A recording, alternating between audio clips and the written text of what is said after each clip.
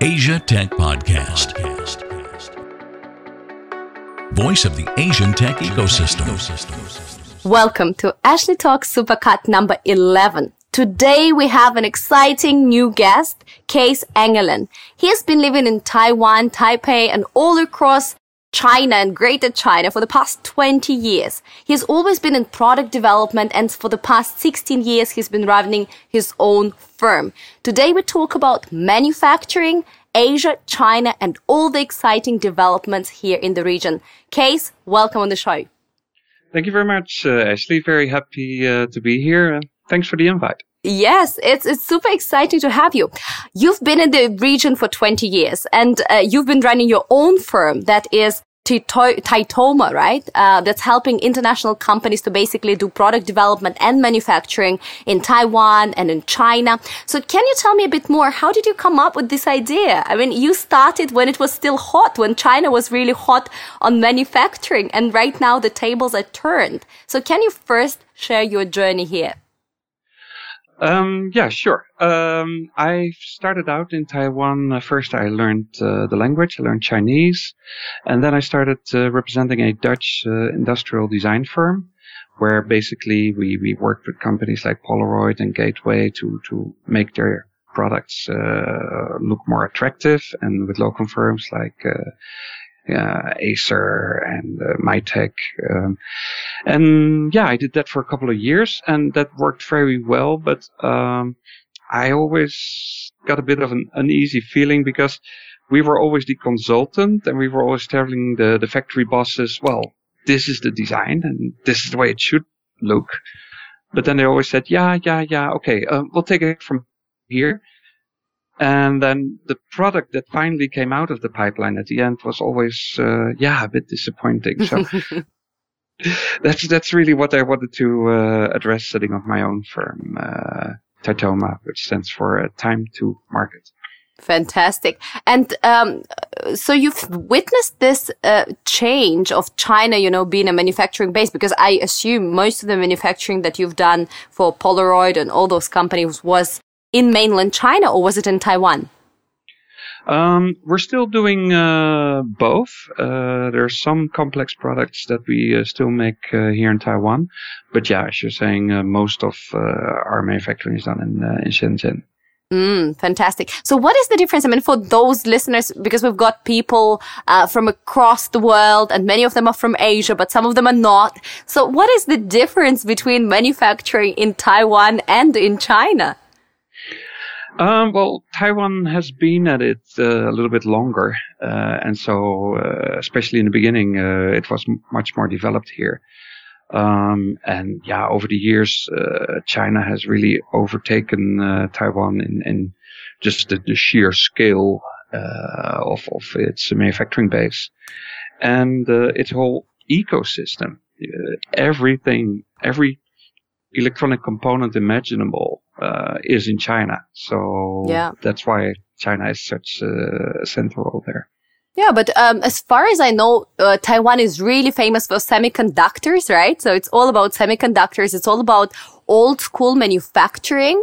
and if you want something a bit sexier and you go for gadgets, you go for, like AI, I do not know, some sort of smart technology, blah, blah. You go to Shenzhen straight away, because they have not only the scale, but they also have very cheap components. They have the whole ecosystem where you can plug in. What do you think about that? Asia Tech Podcast. Find out more at atp.show. The notebook business, I think, is still for 91% done from Taiwan. And a lot of the contract manufacturing, for example, Apple, only outsources its production to Taiwanese firms. Foxconn is the most well-known one, but there's also Pegatron, and there's quite another few companies that are really big manufacturers, and they all have their plants, their factories in China, but all the R&D, all the product development is still done in Taiwan. And I actually feel that Taiwan is still very good place to do product development and then do the manufacturing in China. Mm-hmm. So R&D centers are still in Taiwan. Why are there so many Taiwanese firms that are dominating this, OEMs and all other manufacturing out of such a small place? How could they, capture China? Why Foxconn is so strong? Is there history behind it? Well, they do have the longest history, and one thing is that Taiwanese bosses tend to have a very long-term view of a relation, and in manufacturing, things do go wrong sometimes, and then the question is always, how do you deal with that? And more importantly, who pays for it? And I do think that the Taiwanese firms have always proven themselves reliable partners, and I do think that has been a very important aspect for a company like not only Apple but also HP and lots of other companies to pick the Taiwanese contract manufacturers. Do you think it's going to change anytime soon? Because I see how China is developing, and I know what you mean because I lived in China 13, 14 years ago, and things are changing. The new generation, the second generation, third generation entrepreneurs that are coming in and, and just distracting and disrupting these industries, and they do manufacturing and they do business very differently. They care about relations, they care about trust, and they're all about this, network and sort of making the pie bigger. So do you see Taiwan losing its competitive advantage more and more? Yeah, it's well possible that will continue. And for example, in IC manufacturing, there's a lot, that is also flowing towards the Shanghai area now. What is IC manufacturing? Making integrated circuits. Like basically the silicon that is the core of all the microcontrollers, all the Pentiums. Right. So it's going to Shanghai. A lot is going towards China, and obviously the Chinese government is throwing a weight around. There's a lot of subsidies if you start a new electronics firm in anywhere in China. There's all these different provinces that are competing with each other, and one gives you 3-year tax holiday, the other gives you 5 years. If you the next employ one, 10. If you employ PhDs, they pay the salary, you get the office for free for the first couple of years.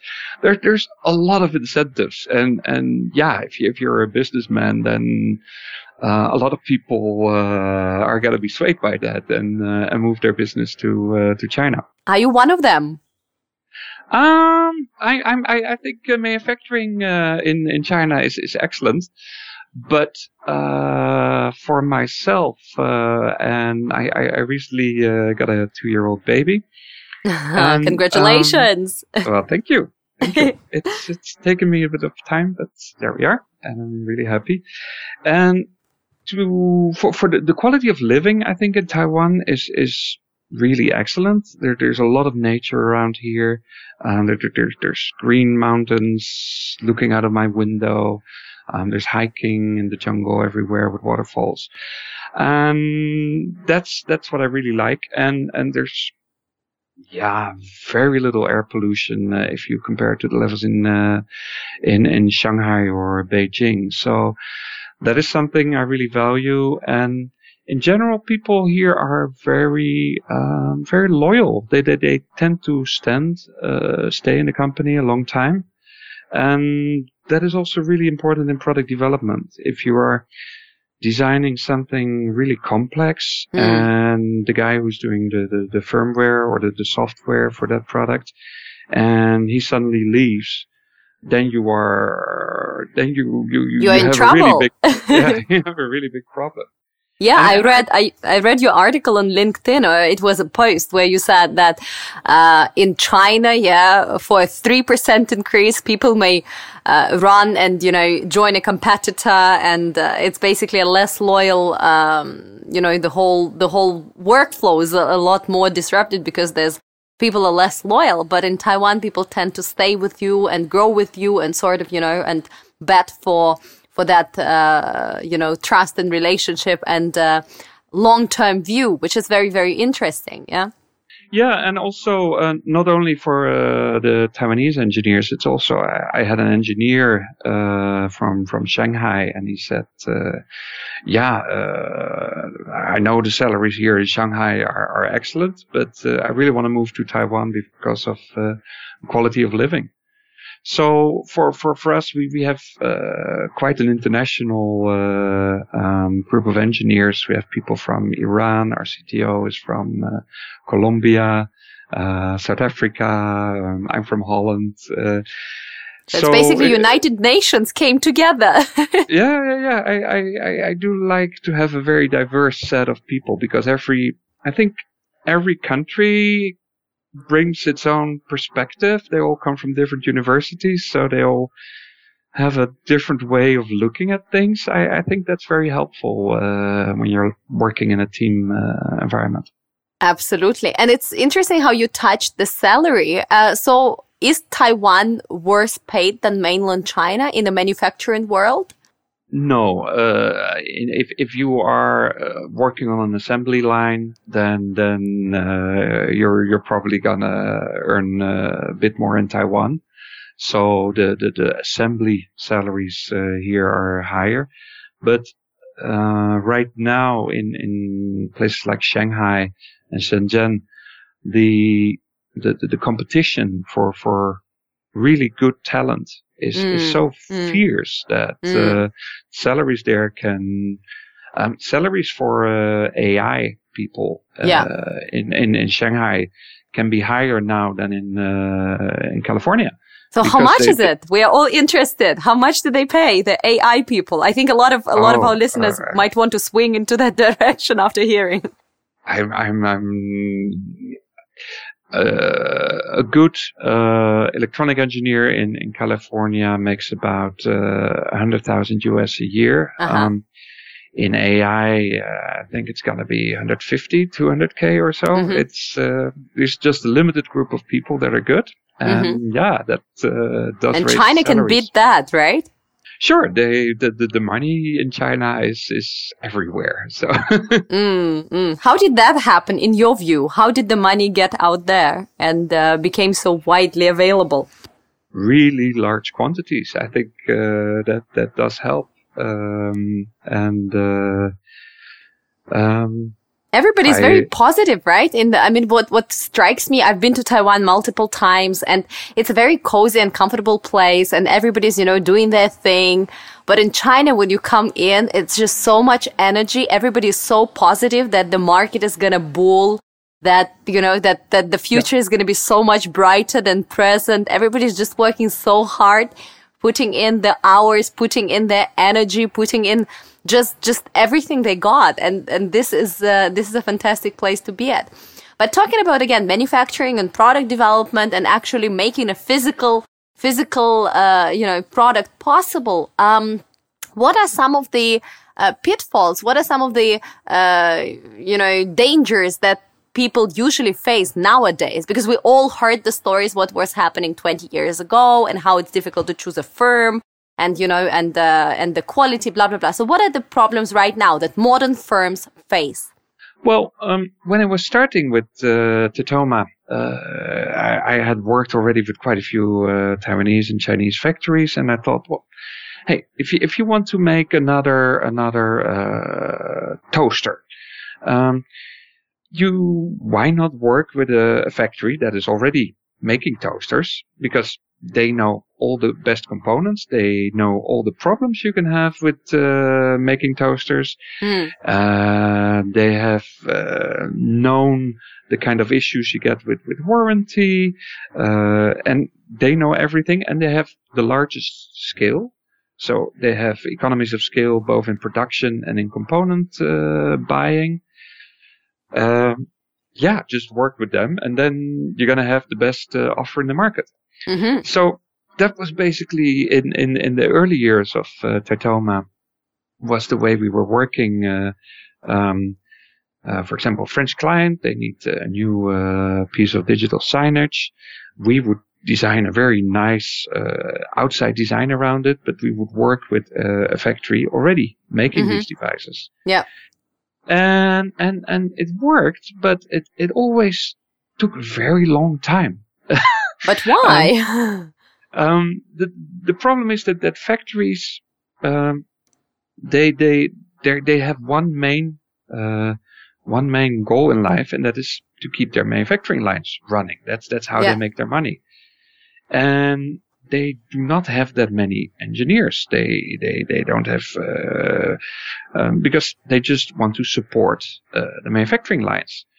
And so whenever there is a client that is already manufacturing products that has the slightest issue, all the manufacturing engineers are going to be put on solving that issue, so that the line of 100,000 products a month is not going to stop. Mm-hmm. And so if you are a new company working on a new product which always has a lot of issues to be worked out, they have their little whiteboard with their priorities, and you're going to be at the very bottom of that whiteboard. and that means you just have to be very patient. And at the end, we just got enough, and we said we're going to do it ourselves, and we're going to do it. So and another issue is that if you work with a company making say tablets, or a company making RFID devices or whatever, you coded them, and they already have a design that is 90% there, and you then work with them. Yeah, well, what I've known, because I've been talking with my clients in Norway and in Letland for 15 years, and my clients, they really need this, and that, and we need to the user interface. So you have a lot of input that is very important, and then you work together with that factory to get all that input in, and that is going to take, I don't know, if you're very lucky, 4 months. If you're a bit less lucky, 6, 9, 12 months. Oh my goodness! And then, because like I said, it's you're not the top priority, and so, but you put in all that energy, and your engineers tell them how to do it, but once you get into an argument with the factory, because perhaps suddenly their price goes up or something, you don't own the design, because basically it's they're saying, hey, we were already making RFID readers, and all we did is adapt it a little bit for you. So we cannot give you our design. That's our design. So you, as a client working with such an ODM factory, unless you really negotiate it out very well, in general, you don't own anything. And if you then want to take your product to another factory, you have to buy out. Or not even buy out, because the factory is going to say, hey, we worked for 5 years on developing this firmware, and we're not going to give it to you. That is secret, and nobody can give that. And so you just have to recreate all that. And the tooling, what is made to make the plastic housings, often the client will pay for those, and then with a bit of wrangling, you are allowed to take your injection molds with you to the next factory. So you have the housing, but all the electronics inside, you have no idea, right? Yeah. And it's also, it stays a black box, because that was one of the other frustrations we had, that we would have I thought, hey, we're in Taiwan, we're in China all the time. We have regular meetings with these people, and then we keep the pace. But we would have a meeting and every week, and yeah, how's it going? Yeah. Well, we still have a problem with the firmware. That is the software that goes into embedded products. And the next week it would be the same thing. And what is the problem? Yeah, something with the LCD screen driver. Mm-hmm. And what is the problem? Yeah, I cannot tell you. And so we had smart engineers, and our client had smart engineers, but we never got any access to that firmware. What was wrong? What was really wrong? So we could not help. So we just had to wait until the factory guys figured it out. And yeah, firmware is not always their strongest point. So that was one of the most difficult issues often. So what is the difference for those that don't know between obviously hardware, software, and now you're saying firmware? Is it something different? Yes, software is what you run on a PC, mm-hmm. and it's standard everywhere. But if you're making a device that an RFID reader or a refrigerator, to make the refrigerator run okay, you don't need a full Pentium IC. Right. And you don't even need a tablet IC. You can use something much more basic. And those more restricted ICs, they have their own way of programming it. And so basically every embedded microcontroller almost has its own language. So you really need to study on designing the firmware, which is the software that goes into microcontrollers, for STMicro, or for PIC, or for NXP, or for Arduino. It's different for every controller. Beautiful. Okay, so now we know softwares, hardwares, and firmwares, what they are. Talking about manufacturing in Shenzhen, and you mentioned Shenzhen and Shanghai several times.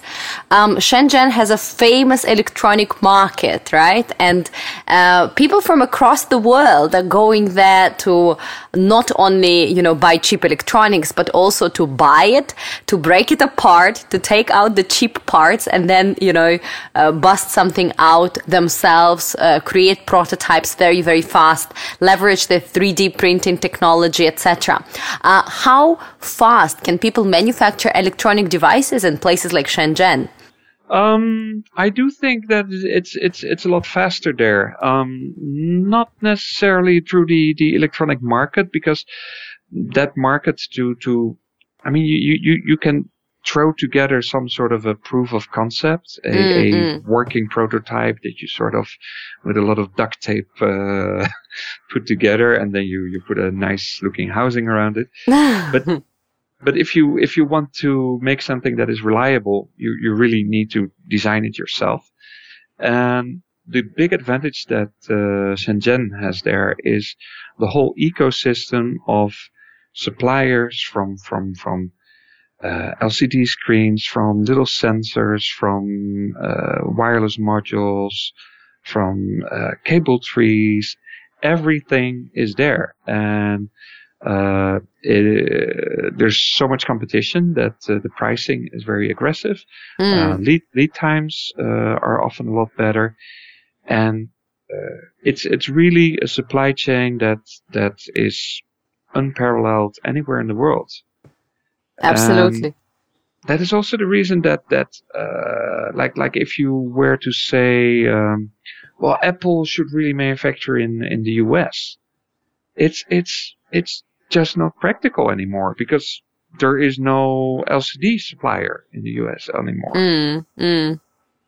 And so if for example Foxconn now is gonna be put under pressure to open a factory in China, the only thing that will mean is that Foxconn, they still need to build the iPhones, right? And there's all these highly sensitive little components that go in there. You need to combine all that and then do some very rigorous testing to make sure that everything works. And if a certain component does not work, well, then you send that batch back to the factory. And then in Shenzhen, you get it back the next day or 3 days later. But if you do that assembly in the US, then, and for example, in the beginning, there would be something wrong with an LCD panel. The cable would be on the wrong side or so. Then you would have to send 30,000 LCD panels back to Shenzhen. And that would take a long time. And then they would have to make 30,000 new ones. And then they would have to ship them back. And that would probably go by container, which takes 3 weeks. Or you have to fly it, which is really expensive. And that is just one component. There's lots of different components that go into How many components are there in an iPhone? I have not really counted yet. But must be hundreds, right? There's a lot of little brackets and little flexible PCBs, and there's there's not hundreds, but I think there would be like 30, 40 custom-made parts in an iPhone. Okay, still a lot, definitely.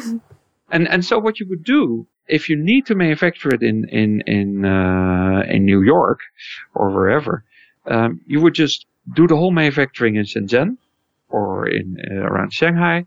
You would then break it apart, break it into two again, and then you would send those two parts to New York, where they would screw them together again. And hey, it looks made in the USA and it sounds beautiful, but it's just a screwdriver factory. Yeah. Nothing real happens there. And there are a lot of companies around the world doing exactly that, right? To put a beautiful made in Australia, made in the US sign on. Even in Hong Kong, I hear that Hong Kong also has those. You can basically buy, I do not know, beans, coffee beans from Africa, and you can fry them in Hong Kong and package them in Hong Kong and send them to China as like Hong Kong, made in Hong Kong coffee beans or something like that. Super crazy and funny, right? Yeah, there's even, because of tax regulations and all that, what I hear is there's a lot of trucks with electronic products that enter Hong Kong, and then they make a little circle and they drive straight back to China again. But then the product has been in Hong Kong, so it's now imported into China, and then it's So how are they benefiting from that? It's been imported into China, so they have lower tax, or? Yeah, if you assemble within China, you need to have a very good administration of all the different components that you buy, and you need to pay value-added tax on every component, and everything needs to be completely organized. And so, that has something to do with it. I don't quite understand it yet, but it works somehow. It works. Yeah, somehow business people make it work. There's lots of factories doing lots of trucks driving in and out of China each day in that fashion. Oh, we notice that. We see that a lot. Believe it or not. Another question is, over the past, let's say, 5 years, I see more and more factories, as you said, the traditional OEMs, etc., actually starting to manufacture their own brands and marketing their own brands, because they are usually on the lower profit side of things, right? And their job, as you said, is to keep factories running. But finally, they're realizing that all the money is out there with the marketing, with the end consumer, and they are trying their first baby steps into the, self-branding and selling directly to consumers, B2C. Do you see a lot of those, and who's been some successful example, if you know any? Or maybe unsuccessful examples. I think the most well-known example is Huawei. That they used to be an OEM for Cisco, and they learned how to make routers and other equipment from Cisco, obviously, until they completely mastered the process and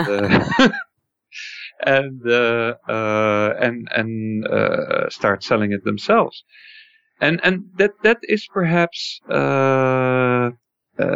why companies like Foxconn and Pegatron and Compal from Taiwan, they have made a conscious decision not to go compete with their clients and not do any of their own branding. And I do think that gives their clients more confidence. Additional confidence and selling point, right? Yeah. But what you see most in terms of Chinese companies selling directly to consumer is via Amazon. You really see, for example, we made a connected dog feeder with built-in webcam, and we sold that via Amazon, or my client did. And right now there are some factories in China that make a similar product, and then suddenly there are like 10 or 15 sellers on Amazon that each sell a little different version of that exactly the same product. And they all do the marketing, and they all do the branding. They put a different name on it.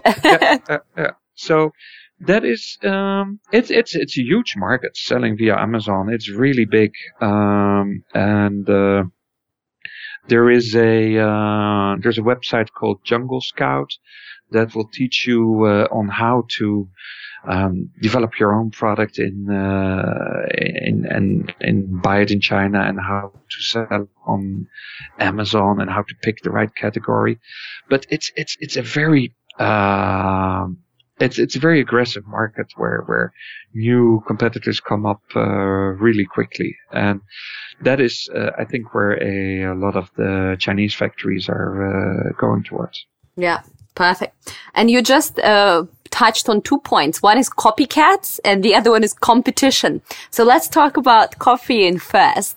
A lot of people are still convinced that China is a nation of copycats, and that every ODM or basically any partner, and every partner that you work with is potentially going to stab you in the back, take the product and sell it by himself, or employee that you have is going to open his own startup and going to fly with it. What is your take on that? Is it really that bad? Has it become better? And how is the future looking? Well, there's a lot of measures you can take to prevent it from happening. And yeah, I've been in business for like 20 years, and I myself have never had a problem, but I had a Taiwanese client who made a red telephone 20 years ago, and he said, yeah, there are 16 different copies of my red telephone on the market in China. And there's also stories from people who put their wonderful idea on Kickstarter, and before the campaign has even finished, somebody from China is already selling that exact same product. Oh, so the speed is everything, right? The speed is everything. Yeah. So it is something to be careful about and to be conscious about. You need to take some measures. If your product is very simple, then yeah, and you show it on Kickstarter, then it can be copied really easily. And a guy who already has a factory in China, he's going to be a lot faster to implement it than if you're from Oklahoma, and you first have to find the factory and then discuss with them and then negotiate and then have discussions on how to improve for manufacturing.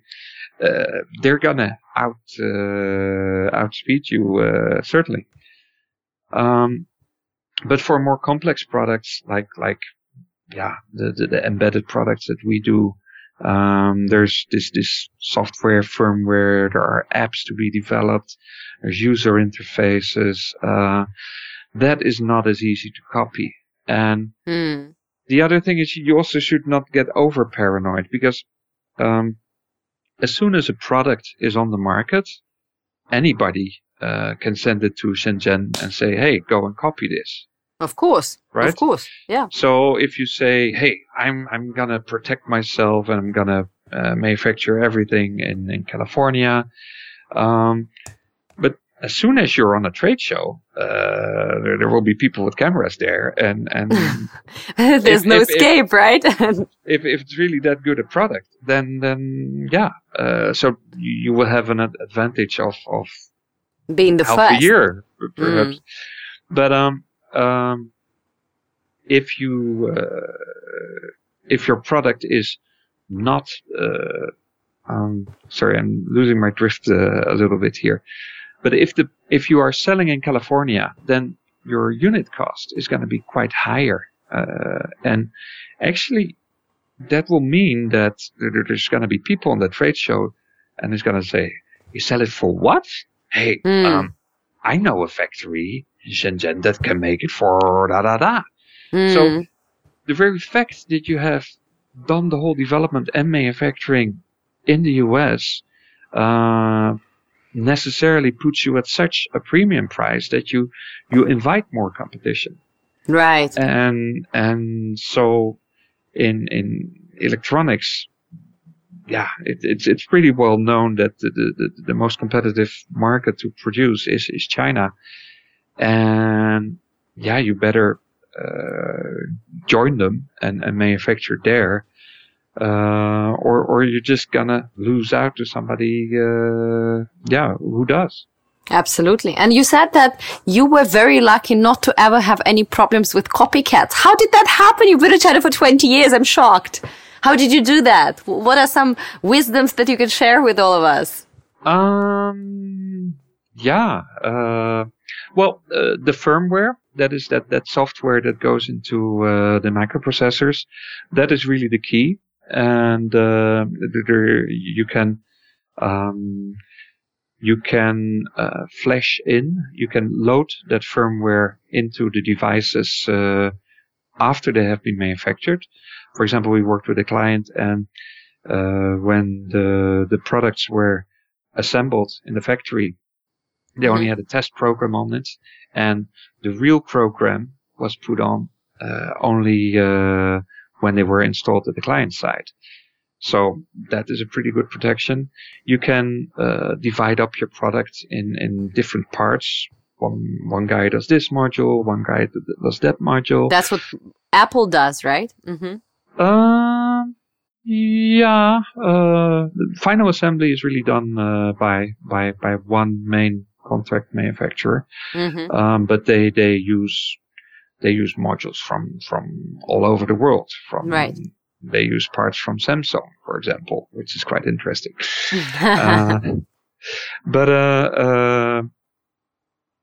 So the different modules, they need to be integrated in that final factory. So that is still where everything comes together.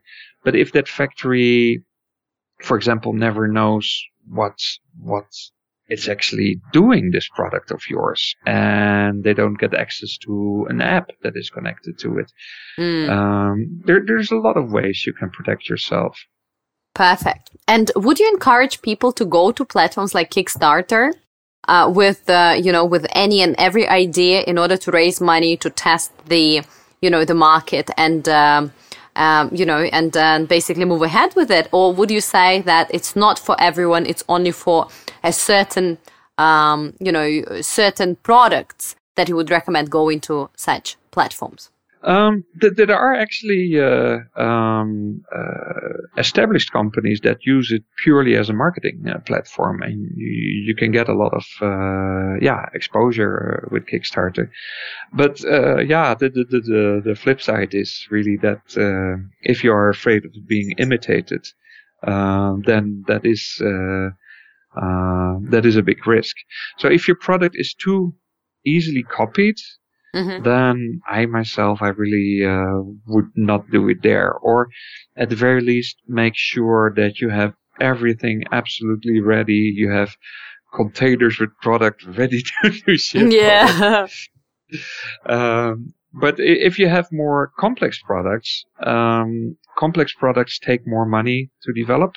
And so, if you're not able to find other financing yet, Kickstarter may be a very good way to find financing, and also to show to your potential investors that, hey, we have lots of people who want this product and are proving it.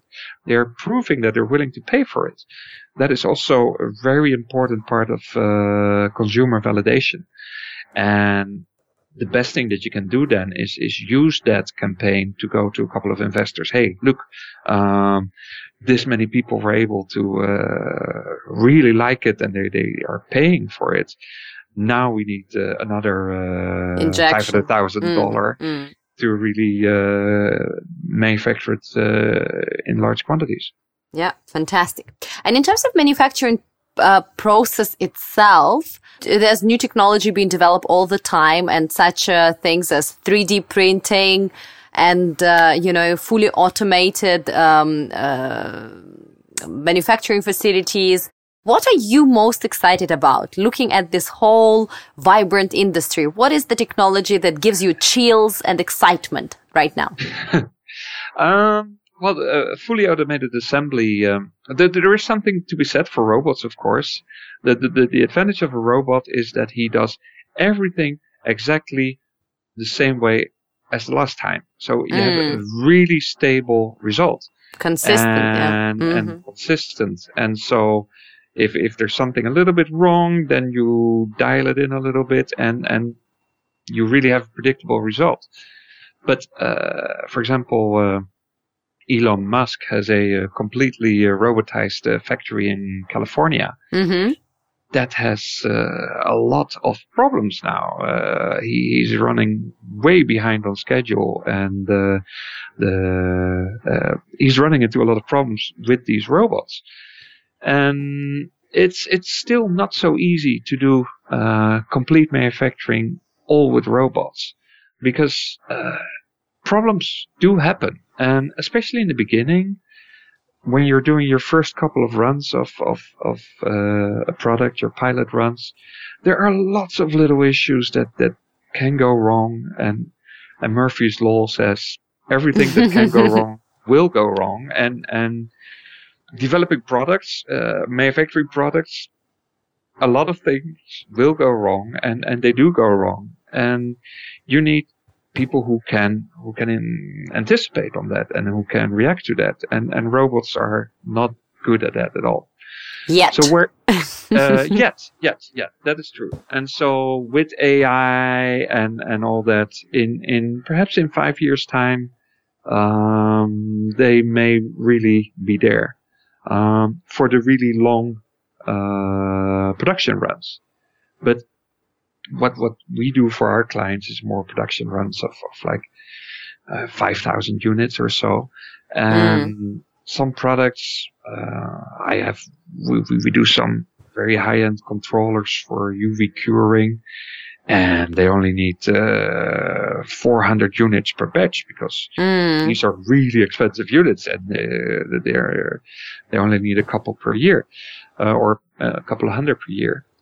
So for those kind of products, it really doesn't make sense to do automation.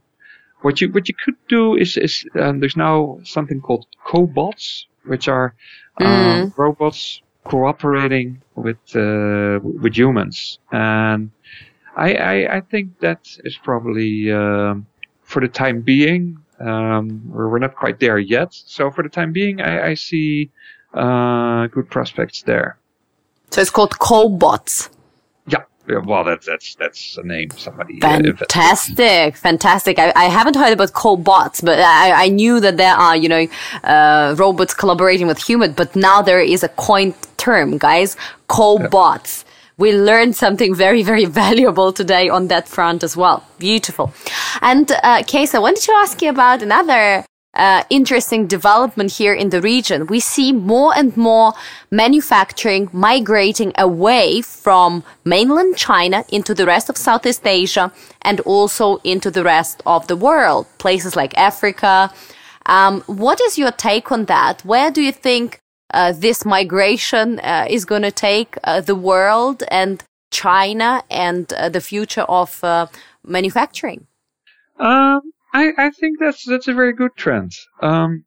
Right after the Second World War, Japan was known for shitty plastic little toys.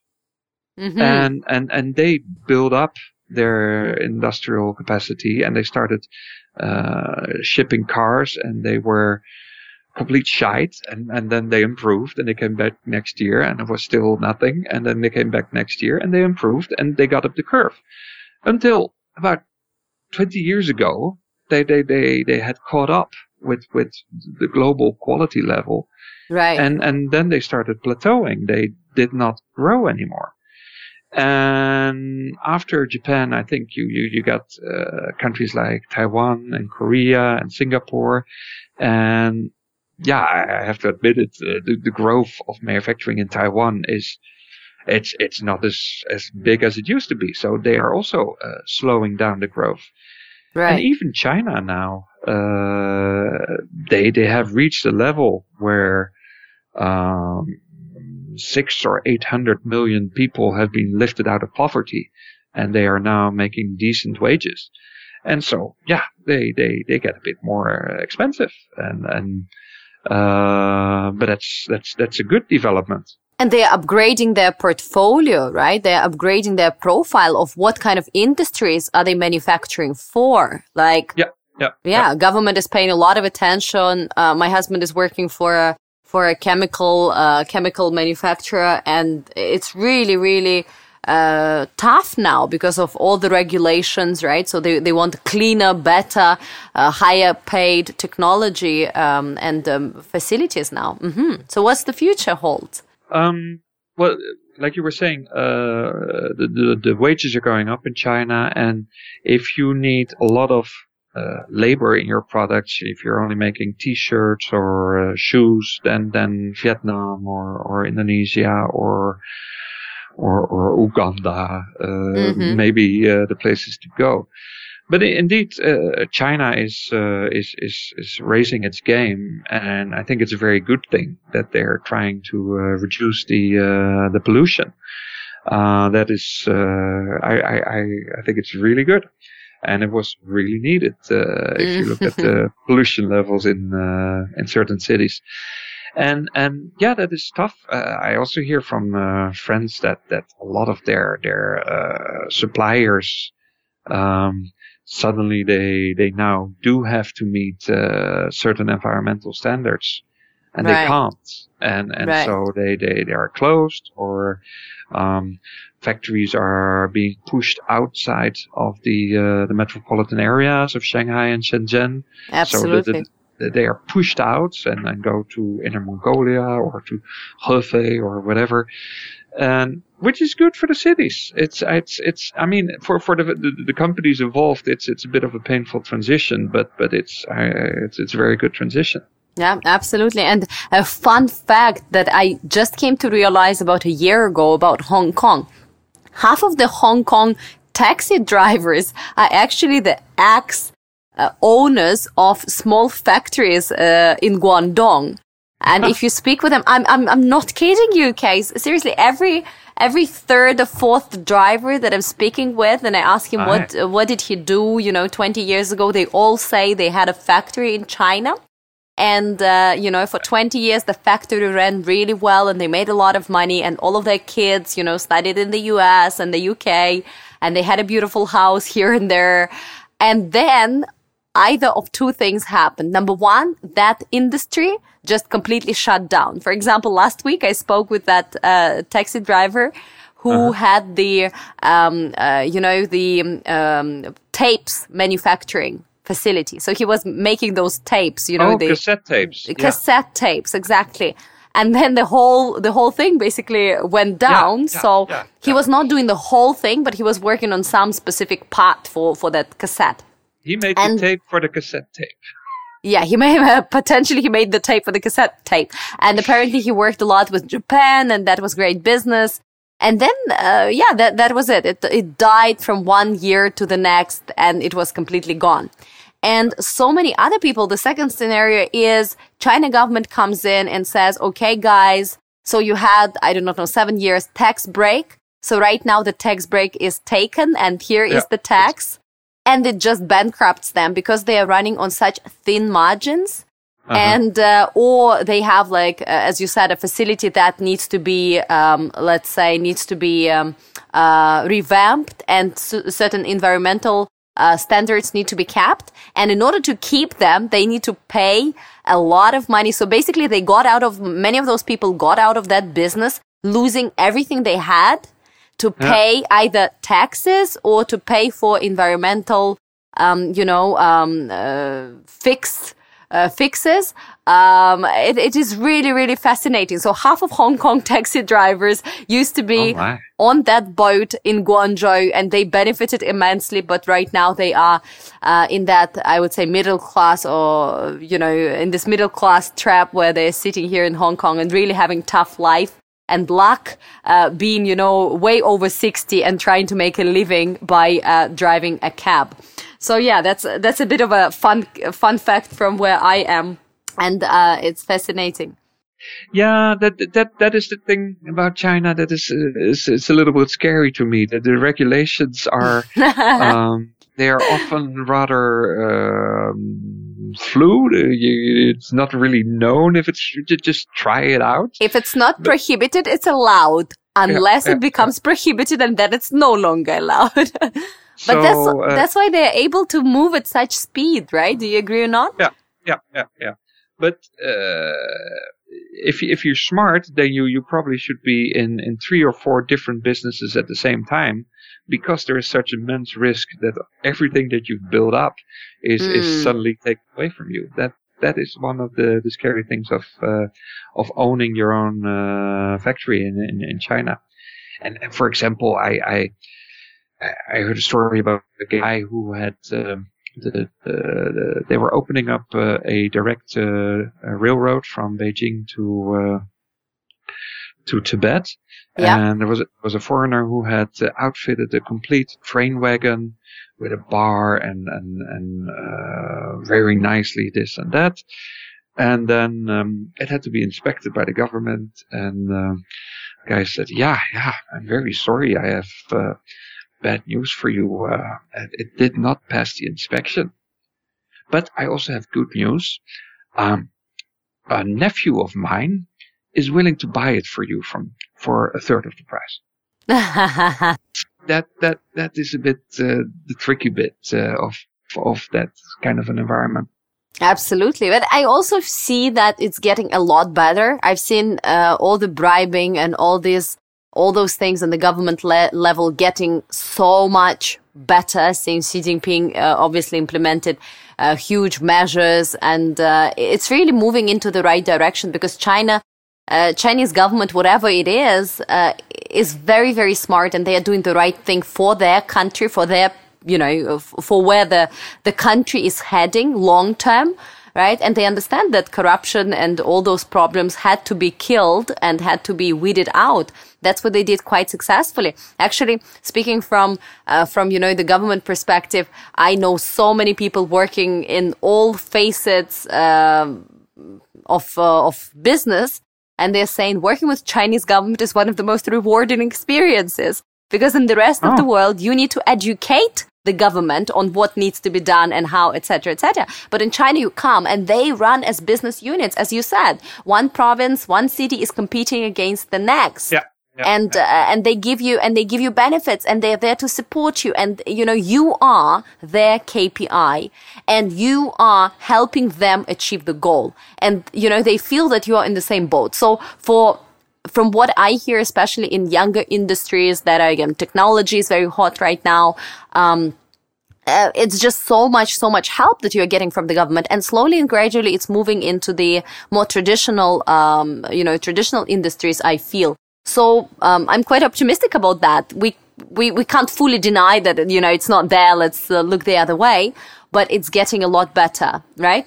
Yeah, the Economist wrote that it's like China is ruled by some guys from McKinsey. They do everything right.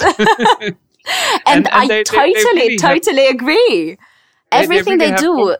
Long-term views, like the highway from Hong Kong to Guangzhou. When that was just built, it was completely empty, and now it's completely blocked up. Yes, and of course, everything in China is like 5-10 years from now. They look at the big picture, and that's the beauty of it. And they can orchestrate it so well together, bring it together and make it a reality. All of their goals are smart goals, right? They're specific, they're measurable, they're actionable. And this is beautiful. We see that so rarely in the world. No, and if you look in China, or in the electronic payments, for example, are everywhere. You don't need a wallet in China anymore, because it's everywhere. And the government also stimulates that by just declaring this or that. And if you compare that with India, for example, that is a democracy. There you have all the problems with democracy, that it takes a lot of debating and a lot of different opinions, and therefore it takes a lot of time. And there's also a lot of corruption, much more than in China at many levels, right? Yeah. That's absolutely beautiful.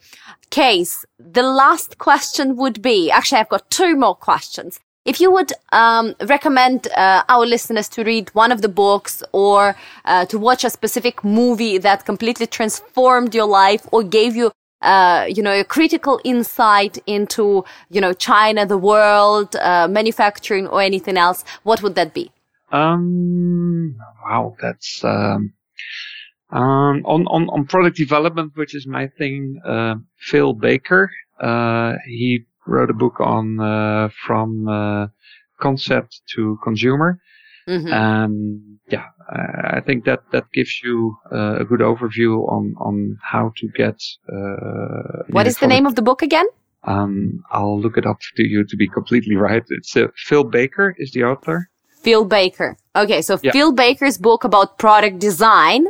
Yeah. And the last question would be, Case, tell us about your business. So what does Titoma actually do? Who do you help? How exactly are you making life of your clients easier and better? We help companies that need hardware to enable their business, but who really want to focus on everything else that they need to do, help their clients expand their business. And for example, we often work for companies that sell glue, for example, and they need a device to harden the glue. But they don't want to spend the whole day designing and engineering and prototyping and certifying and manufacturing and troubleshoot all these devices. Or another company that sells software, and when they sell a software package, it's for $500,000, and the hardware component of that is only $80,000 or so. So they want it to be really reliable, but they don't want to spend all their time on a product that is such a small part of their whole business. And so we just take care of everything. We take it from napkin sketch all the way to shipping out the containers full of product. And we make for scuba diving, we make dive planners. We make connected dog feeders with webcam. We make UV curing devices. We make it's a big range of different products. That sounds fantastic. And how can people best contact you if they want to get in touch and inquire about those services and what you're doing exactly? Titoma.com will work. Titoma stands for Time to Market, so Titoma. You'll find us there. Fantastic. And don't forget to follow Case on his LinkedIn. He currently has more than 50,000 followers on LinkedIn that read his blog and his posts about manufacturing and, the future of it, and China and Taiwan and many things. I'm connected with Case on LinkedIn and am checking out his posts quite frequently. Thank you very much. Thank you very much, Case, for being with us on the show. It was a great, great pleasure. Thank you so much, Ashley. It's you are doing a really super job on always being on LinkedIn. I see you every day on LinkedIn. So staying top of mind is really, I think that is your core business. Well, staying top of mind is now everybody's business because there's so many distractions, and it's really, really important to, to push out the important messages. If you're sharing the right vibes and you're sharing the right messages, I think it's important to keep them, to keep them coming. So yes. Thank you very much, guys, for being with us. And don't forget to subscribe to Ashley Talks podcast. We are on iTunes and we are also on all other podcast sharing platforms. So click that subscribe button, share it out throughout your LinkedIn and other social networks. And stay tuned for more fantastic guests from across Asia to come and talk about us. And them and technology and social media and personal branding and all the exciting things. See you soon and bye. You've been listening to Asia Tech Podcast. Find out more at atp.show.